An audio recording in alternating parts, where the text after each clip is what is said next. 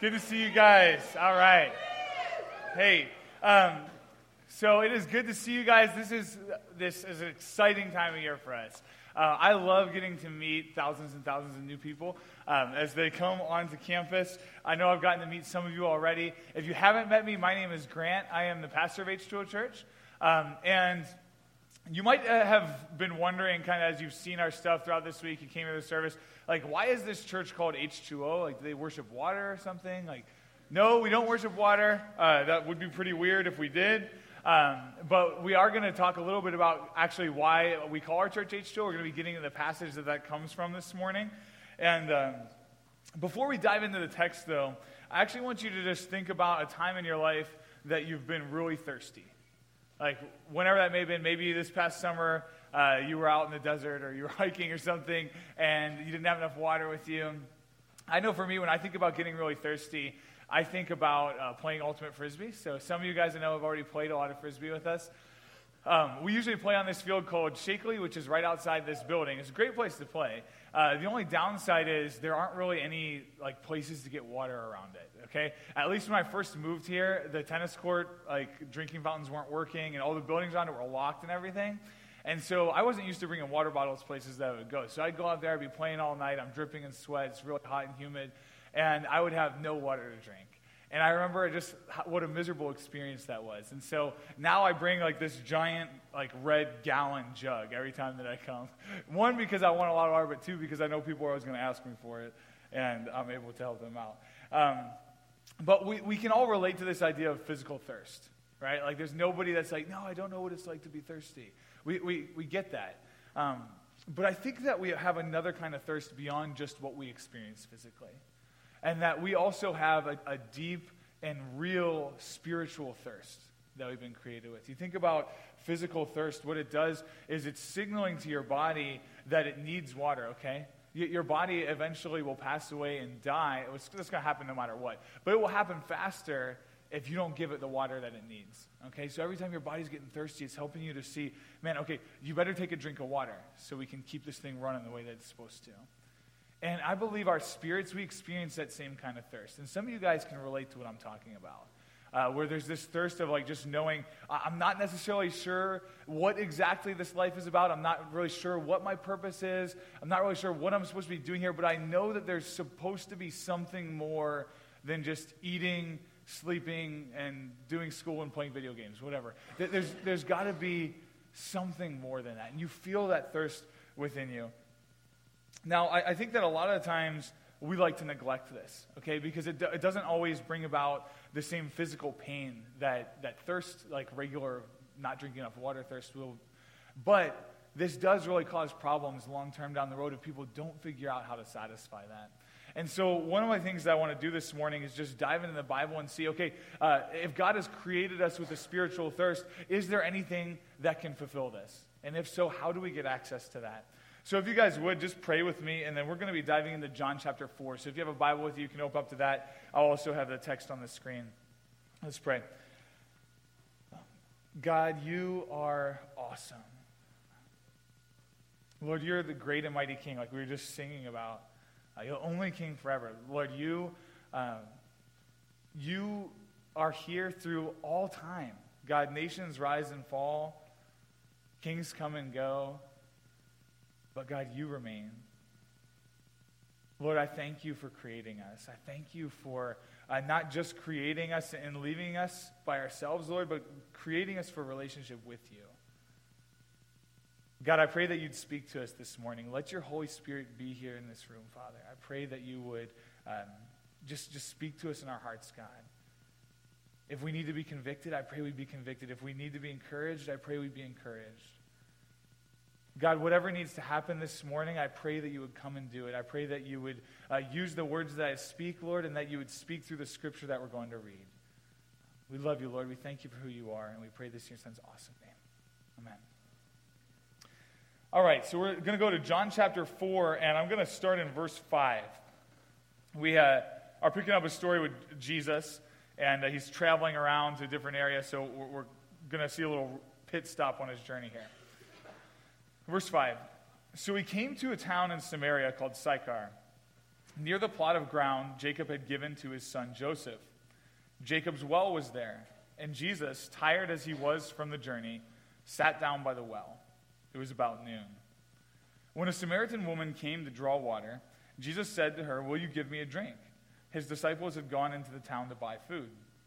The Samaritan woman said to him, "You are a Jew, and I'm a Samaritan woman. How can you ask me for a drink?" For Jews do not associate with Samaritans. Jesus answered her, "If you knew the gift of God and who it is that asks you for a drink, you would have asked him, and he would have given you living water."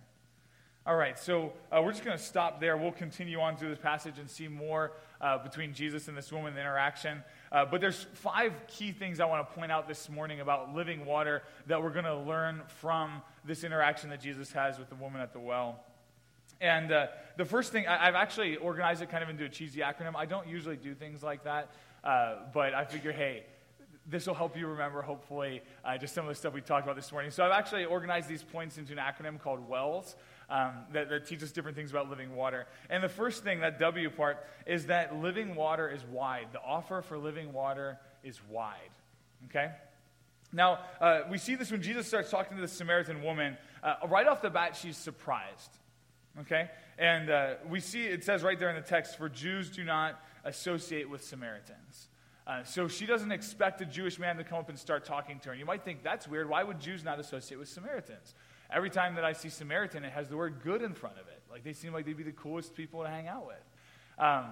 That was not the perception at this time, okay? The whole Good Samaritan thing came from a parable that Jesus would actually tell later.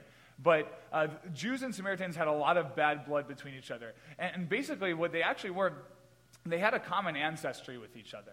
If you've ever heard of Israel, 12 tribes of Israel, all that kind of stuff, well, there were the 12 tribes of Israel, and they eventually broke off into the 10 northern tribes and the 2 southern tribes. And the 2 southern tribes just get called by Judah because Judah was the bigger of the 2. And these kingdoms kind of went their separate ways, and they both started falling away from God over time. They weren't following the law they had given them. However, the northern tribes, the 10 northern tribes, did an even worse job than Judah did. And so God said, okay, my people are continually rebelling against me. They're continuously sinning against me. I promised that if they did this, I was eventually going to bring certain curses upon them that I promised in Deuteronomy. And so eventually what God does is he brings this powerful nation called Assyria, and they conquer the northern tribes, and they send them into captivity. And as these people are brought into captivity in Assyria, they force them to intermarry with all of the different people in Assyria, and they start to lose a lot of their Hebrew ethnic identity that they had as people that could trace their lineage back to Jacob. Okay, for the Jews, that word Jew actually comes from Judah, so that's actually just applying to the southern tribes. They would also go into exile later, but they maintained a lot more of their cultural identity through that.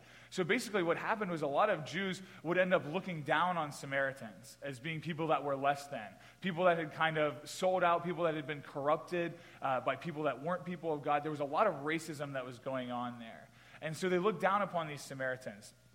Also, just over time, these 2 nations every now and then would get into battles with each other and stuff. So you understand why there's some bad blood that goes back in this feud between Jews and Samaritans.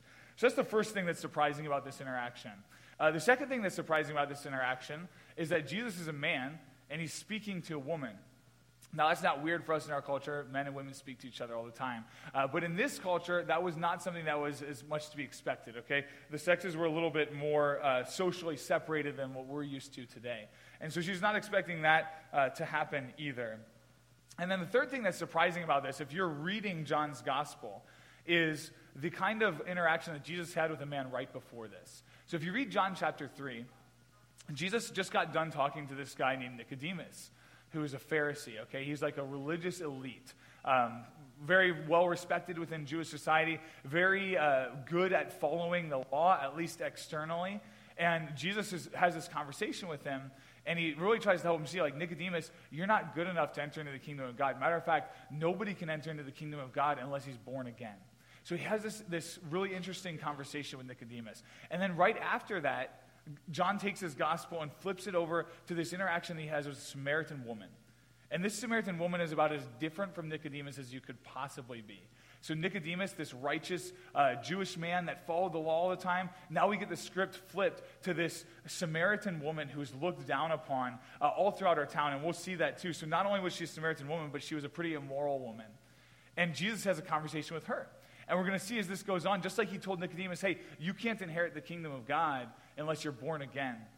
Here, this woman is going to start to see like, hey, I'm not so far off that I can't be saved. Okay? And I think that some of you guys have come into college and maybe you're not necessarily expecting God to speak to you. Okay? This Samaritan woman was getting to actually speak with the Lord in the flesh. And it was definitely not an interaction that she was expecting. And some of you guys maybe feel that way. Maybe you think, oh, I'm too bad of a person. Maybe you made some mistakes this weekend that you feel really bad about. Whatever it may be, and you think, oh, I'm not really sure that God wants to talk to me. Well, this interaction is showing us God does want to talk to you. God wants to call people like this, okay? And here's the thing about this as well is, remember, he talked to Nicodemus right before that. So maybe some of you have come in and you're kind of like Nicodemus. You think you're really good, that you've got all of it together. And yeah, maybe you grew up in the church, you kind of like to adopt this culture, but realistically, you're trusting in yourself for your salvation rather than Jesus. And if that's the case, man, like living water is being offered to you as well. The offer of living water is wide, and there is not a person on this planet that doesn't need it.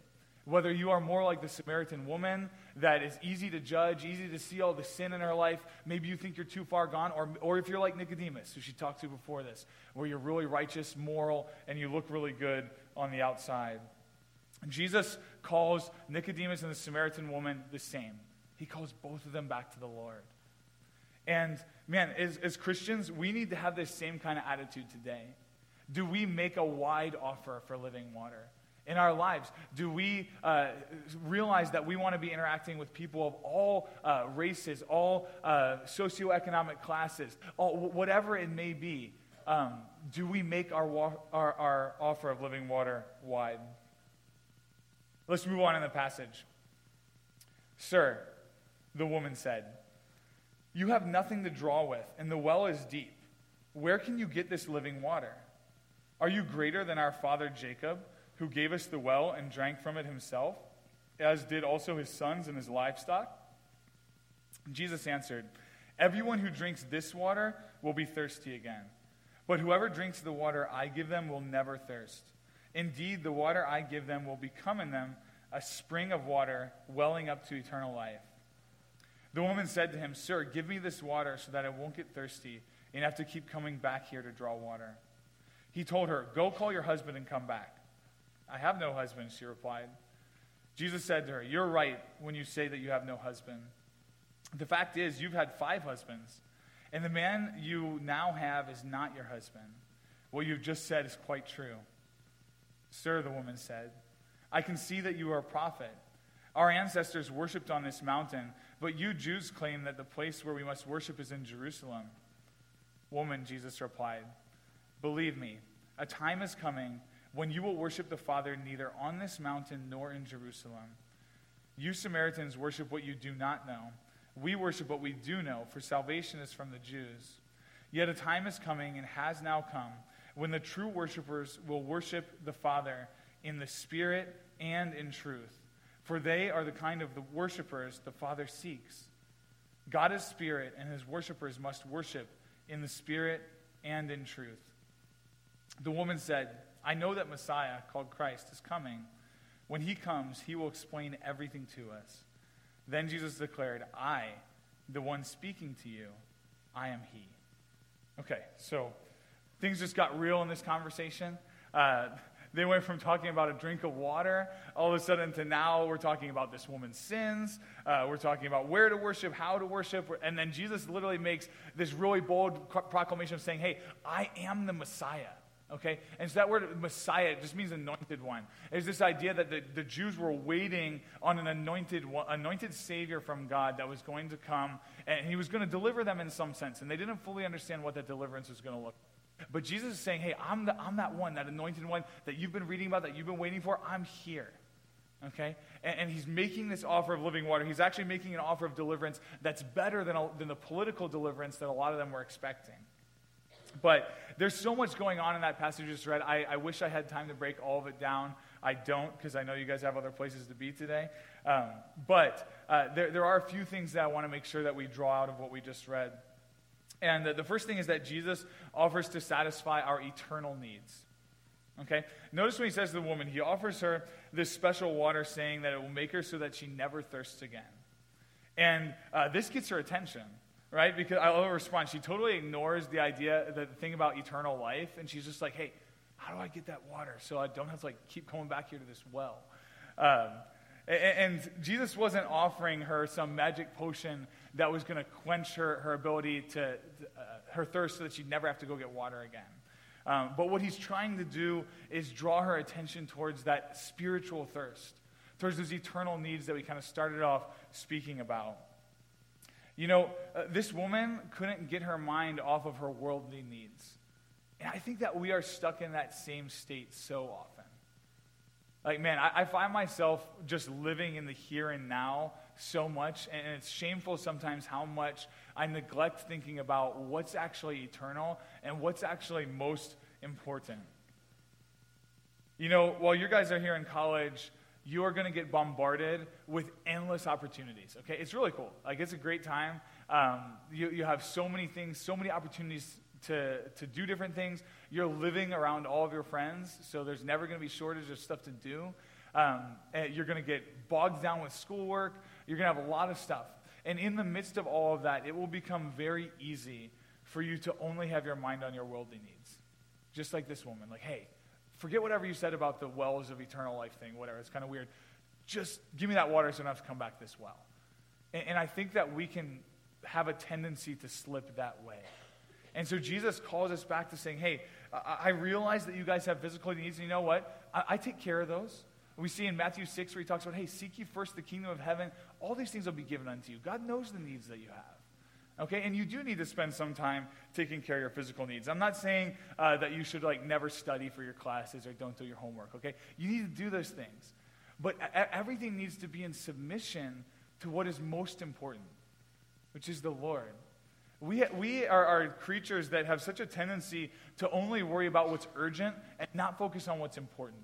And one of the great things that I've tried to do in my life, and that I feel like I'm still trying to do in my life, is learn how to prioritize things that are important but may not necessarily always seem as urgent.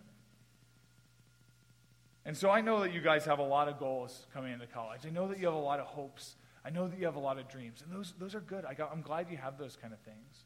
But man, may every one of them be in submission to knowing Christ Jesus our Lord. If you know your Bible in Philippians 3, where Paul talks about all this other stuff that used to be valued, and he says, I count all that stuff as rubbish in view of the surpassing value of knowing Christ Jesus our Lord. Man, let us be people that have that kind of attitude. Let us be people that are awakened to the spiritual thirst that we have. And as we look, we go to God and we look to have him quench that rather than just focusing on everything that's in front of us. And the thing is, Jesus is the only one that can satisfy those eternal needs. As we become awakened to them, he is the lone source of living water. That's your second L. The lone source of living water. There is nothing else that can satisfy. There are a lot of things that people go to try and satisfy in life. And every single one of those things will fail you at some point. There's just nothing else that can always last. I always tell people, you can take away pretty much anything in my life, and I can't do anything to stop you by it, right? People can take my health. People, if they attack me or whatever, I might just wake up with cancer. You never know. I could lose all my money. Families break up all the time. There are so many different things that we value so much, and that aren't bad things, but they can be taken from us. You know the one thing that can't be taken from you? Your relationship with Jesus. Nothing can separate you from him. And because of that, that's the one that we should be going to satisfy the deepest need that we have. Right? I always tell people this. Nobody knows the purpose of an object better than the creator. Right? When somebody creates something, they do it for a reason. Nobody just created that keyboard there and was like, yeah, let me just throw some stuff together. As they were creating that, whoever did had a plan in mind. They knew what it was supposed to do. And they follow that, and they know how it's supposed to be used. Now, can we use that keyboard in a lot of different ways? Sure we can. We could eat off of it, use it as a table, we could use it as a bench or something like that. But that wasn't what it's designed for, and it's never really going to flourish and do the best that it can until you understand what it's actually been created for. And man, like, we need to be people that understand what we've been created for, and as we do that, we understand, man, God has created us for a relationship with him. That's the greatest purpose. To have a relationship with him and with others. And as we do that, then we'll start to flourish and understand what our lives are supposed to be about. Now, there are so many other things that we go to, though. Just like people using that keyboard for a table or a bench or whatever else, we do the same kind of stuff. And I'm just going to talk about 3 different wells that I see people run to sometimes, very often, to try and satisfy their spiritual thirst. And the first one is the well of relationships. God has created us as relational beings, okay? I just said that the greatest purpose in life, have a relationship with the Lord and have relationships with others, right? That's just kind of paraphrasing what Jesus said the greatest commandment is. Love Lord your God with all your heart, soul, mind, and strength. Love your neighbor as you love yourself. But I think that sometimes we forget that first part of love the Lord your God with all your heart, soul, mind, and strength, and we think that just the loving the neighbor, or maybe one special neighbor that happens to be really cute, will be what we are satisfied by. Okay? And don't get me wrong, I'm a married man. I've been married for over 4 years now. My wife is awesome. You'll get to meet her if you're around here too. But guess what? She can't satisfy my deepest needs. Okay? She can't satisfy me for eternity. As a matter of fact, if I put those kind of expectations on her, I'm asking for failure in my marriage. Because God never designed her to be able to do that. Okay? God has designed marriage as a beautiful thing, and that you guys get to support each other and love each other and help each other in so many ways. But if you make that person your God, you are setting yourself up for frustration. Because no person will always be able to do the right thing. No person is going to truly be able to understand you on the deepest possible level the way that God does. And so I just encourage you, man, if you're running after that well of relationships, I'm not saying don't pursue a relationship. That's totally fine. But let it be in submission to God. Don't let that be the number one most important thing in your life. Another well that I see people running to, a lot of another thing. Okay, don't know what's going on there. But another thing that I see people running to a lot of the time is the well of gratification. And so this is kind of the if it feels good, do it camp. We've seen a lot of that this weekend probably if you've been out. Just drinking a lot of beer, having a lot of sex, that kind of thing. And, that is enticing on some level, right? Or it's just whatever I want to do right now at this moment, I can do it. But the fact of the matter is that will leave you broken and empty. And some of you guys have already come to understand that through some of your experiences. Some of you guys hopefully won't have to learn that the hard way. Every year, our church does a spring break mission trip down to Panama City Beach called Beach Reach. It's awesome. You guys should totally go. And down there, Panama City Beach is an interesting place on spring break. It's kind of like Sodom and Gomorrah mixed together into one is what you get down there, okay? Just people going down for no other reason than to basically completely abuse themselves and others, sexually, through a lot of alcohol, everything else. And so what we do is we go out, we give van rides, free van rides to people. We give out free pancakes in the mornings. And we just get into conversations with them about spiritual stuff. And I loved having conversations with these people. And one of the things I would ask them a lot of the time is like, man, so, you came down here, all these parties, you're engaging in this to the fullest. How's it working for you? Like, are you satisfied? And every time I would ask that question, they always said no. Like, literally, these are people that came down to Panama City Beach with the intention of just going crazy. And they were doing that. But even in the midst of that, they're like, you know what? This doesn't actually satisfy. It doesn't actually do the trick. There's got to be something more. And this isn't the only kind of self-gratification we go through. Maybe for you, you don't like all that stuff, but you're just obsessed with getting people's compliments and praise. That's the well of gratification as well. And then also I see the well of achievement. This is a life that's all about being successful. Maybe it's because you want to just make a lot of money, but most people that are running to this, it's because they feel like they have something to prove. Maybe it's something you feel like you have to prove to your parents or to your friends, or maybe even to yourself. And if this is the case, you're never going to be able to achieve enough.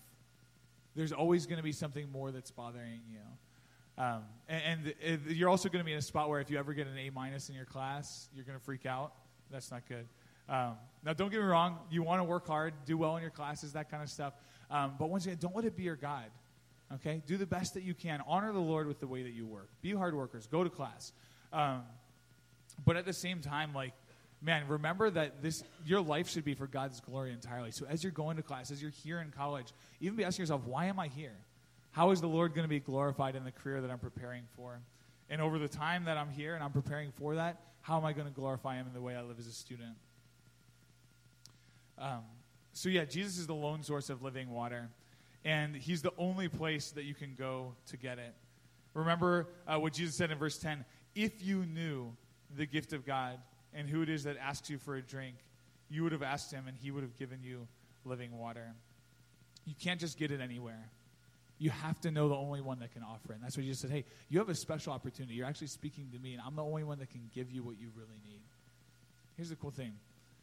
God has made that offer to all of us, right? Like, He has opened up this opportunity for us to be able to pray to Him, to be able to have a relationship with Him. And He did this because He loves you. Okay, that's the second L. All of this, the whole offer of living water, is available because of God's love for you. Since most of you guys grew up in America, you probably heard this a lot, even if you're not from a Christian background. We kind of hear this, Jesus loves me. Some of you probably grew up in Sunday school singing a song about it. But I think that sometimes we lose the magnitude of what that really means. Like that the God of the universe, who is bigger and more powerful than any figure you can imagine, loves you. Like that the hairs on your head are numbered, that He knows your thoughts, that He knows where you are, that He knows your hopes, your dreams, your struggles, and that He specifically loves you. And it's not just that He likes you or has pity on you. I think a lot of times, sometimes we even see God as like, oh, He kind of has pity on us because we're weak and miserable, and we just need His help. And we do need His help. But it's not just pity. It's a love, and it's an offer into a relationship with Him. You see, the Father says, Jesus said Himself here, that the Father is actually seeking worshipers. Okay? Now, most religions teach this idea that it's all about us seeking God. It's all about us making our way to the Lord, whoever that God figure may be. Work your way in, eventually be a good enough person, and things will go well for you in the end. That's essentially the message of almost every religion. But with Christianity, it's different. And I fear that we get wrapped up in that a lot of time. And so many people that say they're Christians or even grew up in the church don't really know what the gospel actually is. Which, man, and let me just lay that out for you. That the gospel is simply is a good news. It's a good news that God has invited us back into a relationship with Him. And here's how He did it. He created everything. It was perfect and good. And we rebelled against Him. We sinned. We messed up. Adam and Eve did that first, and we've continued in their footsteps. There's not a person in here today that could say, yeah, I'm free completely from sin. I've never sinned in my life. I'm not guilty of anything. And so all of us stand condemned, honestly, before God. God says the wages of sin is death. And honestly, that's a good thing. God's going to do away with sin one day, and that's a good thing. The utopia that we all hope for, that's coming eventually. But sin has to go away first. And so with that, what would that mean? That would mean that we would have to endure the just wrath of God. But because God loves us, He doesn't want that to happen. So what does He do? He's a just God that promises He's going to punish sin. But at the same time, He loves us and wants us to have a relationship with Him. So Jesus Christ comes and walks on this earth. He's God in the flesh. He lives a perfect life, the sinless life that none of us have been able to live. And He hangs on a cross. And He hangs on a cross not just because there were people that hated Him or the Romans decided that He was a threat that was maybe going to start a riot. No, He hung on the cross because it was God's plan from the beginning. That this is what He was going to do to redeem mankind. You see, all throughout the Old Testament, we see this idea of sacrifices. Animals being slaughtered. Why? For the sins of the people. Okay, what is that sacrifice showing? It is symbolism of saying you deserve this. You deserve this pain and this punishment that's coming upon you, but this animal is taking it for you. It is in your place. It's what we call substitutionary atonement. There's a substitution that's making atonement for us. And Jesus was that ultimate sacrifice. When he hung on the cross, the wrath of God was being poured out upon him. And he was saying, all that sin that you've committed, everything that you've done wrong, I don't want you to have to pay the punishment for that. So I'm going to make a way out for you. I'm going to rescue you. And the wrath of God is poured out upon the Son. And that as Jesus is crucified, we don't have to pay the penalty for our sin anymore because Jesus paid it for us. And he rose from the dead. And you know why that's important? Because that shows that he conquered sin. And it shows what's going to happen to us too. If we put our faith in Jesus, not only was our sin paid for by him, but the resurrection is our receipt. It shows, yeah, this went through, this cleared. And that, man, when we die, yeah, our physical bodies are going to die, but we're going to be resurrected as well, and we're going to live for eternity with the Lord. And you know why all of that happened? Because of God. It's not about us making our way back to him. And no part of that equation was it, yeah, God decided to send Jesus once humanity did a good enough job to make him decide it was worth it. No. Romans 5 actually tells us that God demonstrates his own love towards us in this, that while we were yet sinners, Christ died for us. We didn't earn this. Christianity is not about you earning your way back to God. It is, we are prisoners that have been broken out of our cell by a Savior. Every other religion, you found some way to tunnel out of your prison cell or whatever it is. You found your way up the mountain. That's not what Christianity is. All glory goes to God. God is the one that broke us out. God is the one. We didn't find our way up the mountain. He came down and saved us. And man, that is why Christianity is a religion of grace. We believe that we are people who are saved by grace. And some of you, even if you've grown up in the church, this is the first time that you're really hearing that. That, man, you are not saved by your works. You are saved by a good God that loves you and paid the penalty of sin for you and has invited you into a relationship with himself where you can dwell with him sin-free. That is the offer of the gospel. Man, if there's nothing else that you guys take away from this message today, I hope it's that. And if you come around Age Show in the future, you're going to keep hearing that message. So that's the center of Christianity. The gospel. We need to be people that live in the gospel. That remember we have a God that loves us and that paid the price of sin for us and has brought us back to himself. You know, when the invitation to come and live by a certain moral code, it has its ups. You know, if it's a good moral code, I can see why people would want to do that, but it's not the most inspiring thing. But when you understand what I was just telling you, when you come to truly understand that you were separated from the God who loves you and created you, but that he did what was necessary to bring you back, that is a life-changing message. And that is something that shifts your priorities, and that's the S for Wells. That's our last letter. When you experience living water, it changes your life. It shifts the way that you live. Let's read. We have to skip ahead a little bit to verse 39, but I'm just going to read verses 39 through 42. Many of the Samaritans from that town believed in him because of the woman's testimony. He told me everything I ever did. So when the Samaritans came to him, they urged him to stay with them, and he stayed 2 days. And because of his words, many more became believers. They said to the woman, "We no longer believe just because of what you said. Now we have heard for ourselves, and we know that this man really is the Savior of the world." This woman's life was changed, right? He said, you've had 5 husbands, and the guy that you're living with now isn't your husband, actually. This woman was probably a social outcast. The fact that she was at the well in the middle of the day, nobody goes to get water in the middle of the day. So it means that she was probably there because she didn't want to deal with all the gossip and whatever else that was going on when she would come around at the well. And she goes from being this woman that was probably looked down upon almost as the town tramp, and she goes back and she starts sharing about Jesus with her town because of this interaction that she's had with this man. She's like, hey, I met the Messiah. You guys need to come see this. And man, if you've met the Messiah, if you've met Christ, if you've tasted living water, then may we have the same response that this woman had. Let our priorities be shifted. Man, let us be people that go back and tell. And then you know what? As we go and tell, here's what's cool what happened in town. They say, not only do we believe because of your testimony, but we've seen and heard for ourselves. Right? So one of the cool things that we get to do as Christians is we get to go back and tell the town, so to speak. But what do? We get to introduce them to Jesus. And so not only do they get to hear of our testimony, we want to get them to the spot where, man, I want you to experience the Lord for yourself. I want you to open his Bible. I want you to see what he really has to say. I want you to know who God really is. And I'm going to pray that God will reveal himself to you. Man, and what happened? Many became believers. Man, God has invited us into an awesome journey with him. And there is so much more to life than just the physical thirst that we feel, right? Physical thirst is important. We have to satisfy some of those things. But man, God created us with this deep spiritual thirst for a reason. And so over your time here in college, over all the things that you do, I hope that there's a lot of things you're able to accomplish. But more than anything, I hope that you become attuned to this spiritual thirst that God has given you. And that you would understand that Jesus is the only one that can satisfy it. And that you would run to him. And that living water would start to spring up within you. So here in a second, we're going to enter back into time of worship.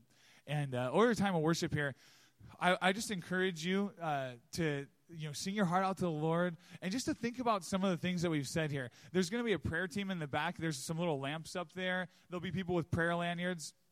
And if you want to be prayed for, then we encourage you to just go up and say, hey, can you pray for me about whatever? And just to remind you some of the things we talked about this morning, maybe you need to remember that the offer of living water is wide. And you need the Lord to help you see that. Like that Samaritan woman, maybe you're surprised that Jesus would have any sort of interest in you. Just pray like, Lord, help me to see that you love me and that you care about even me. Maybe you need to be reminded that you just need to reflect on your eternal needs. And so maybe you need to pray, God, just open up my heart and my eyes to be aware of my eternal needs and help me to prioritize those. Maybe you need to realize that Christ is the lone source of living water. And it's like, man, I've kind of been trying to have Jesus plus. I've been trying to fill my needs with so many different places. But, Lord, I want to learn to really look to you for my eternal satisfaction. Maybe you need to just simply remember that God loves you. Honestly, just really that God loves you. Not just that he tolerates you or anything like that, but that he loves you. The whole thing of the gospel, it's not just a get out of hell thing. Yeah, we do get saved from the wrath of God, but we get invited into a relationship with him. And the Bible paints a beautiful picture of what that life looks like. Or finally, maybe you're a Christian and you just realize, I need to shift my priorities. Like, I pray that God will radically change my life, that he will shift my priorities in life, and that he will make me a new person that just reflects him and it gives all glory to him. So yeah, just as we enter in this time of worship, think about those things. I'm going to pray and the band can come back up. Dear Lord, we love you, and we just thank you so much for who you are. We thank you that you offer us living water. God, I just pray that all of us would ask you for that, God, that we would know the one who we're speaking to and that we would ask him. God, I thank you that you've given us access to you, that you've saved us from our sin, and that you've reunited us with you, Lord. As we celebrate you here this morning, I just pray that you would be joyful, Lord, that you would rejoice over this.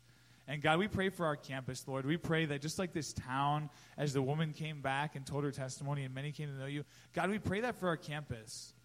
Lord, we pray that we'd be people that go and tell the town and that many would come to know you, Lord, that they would experience you. We love you, God. We give this time to you. We thank you for who you are. And we pray this in your son's awesome name. Amen.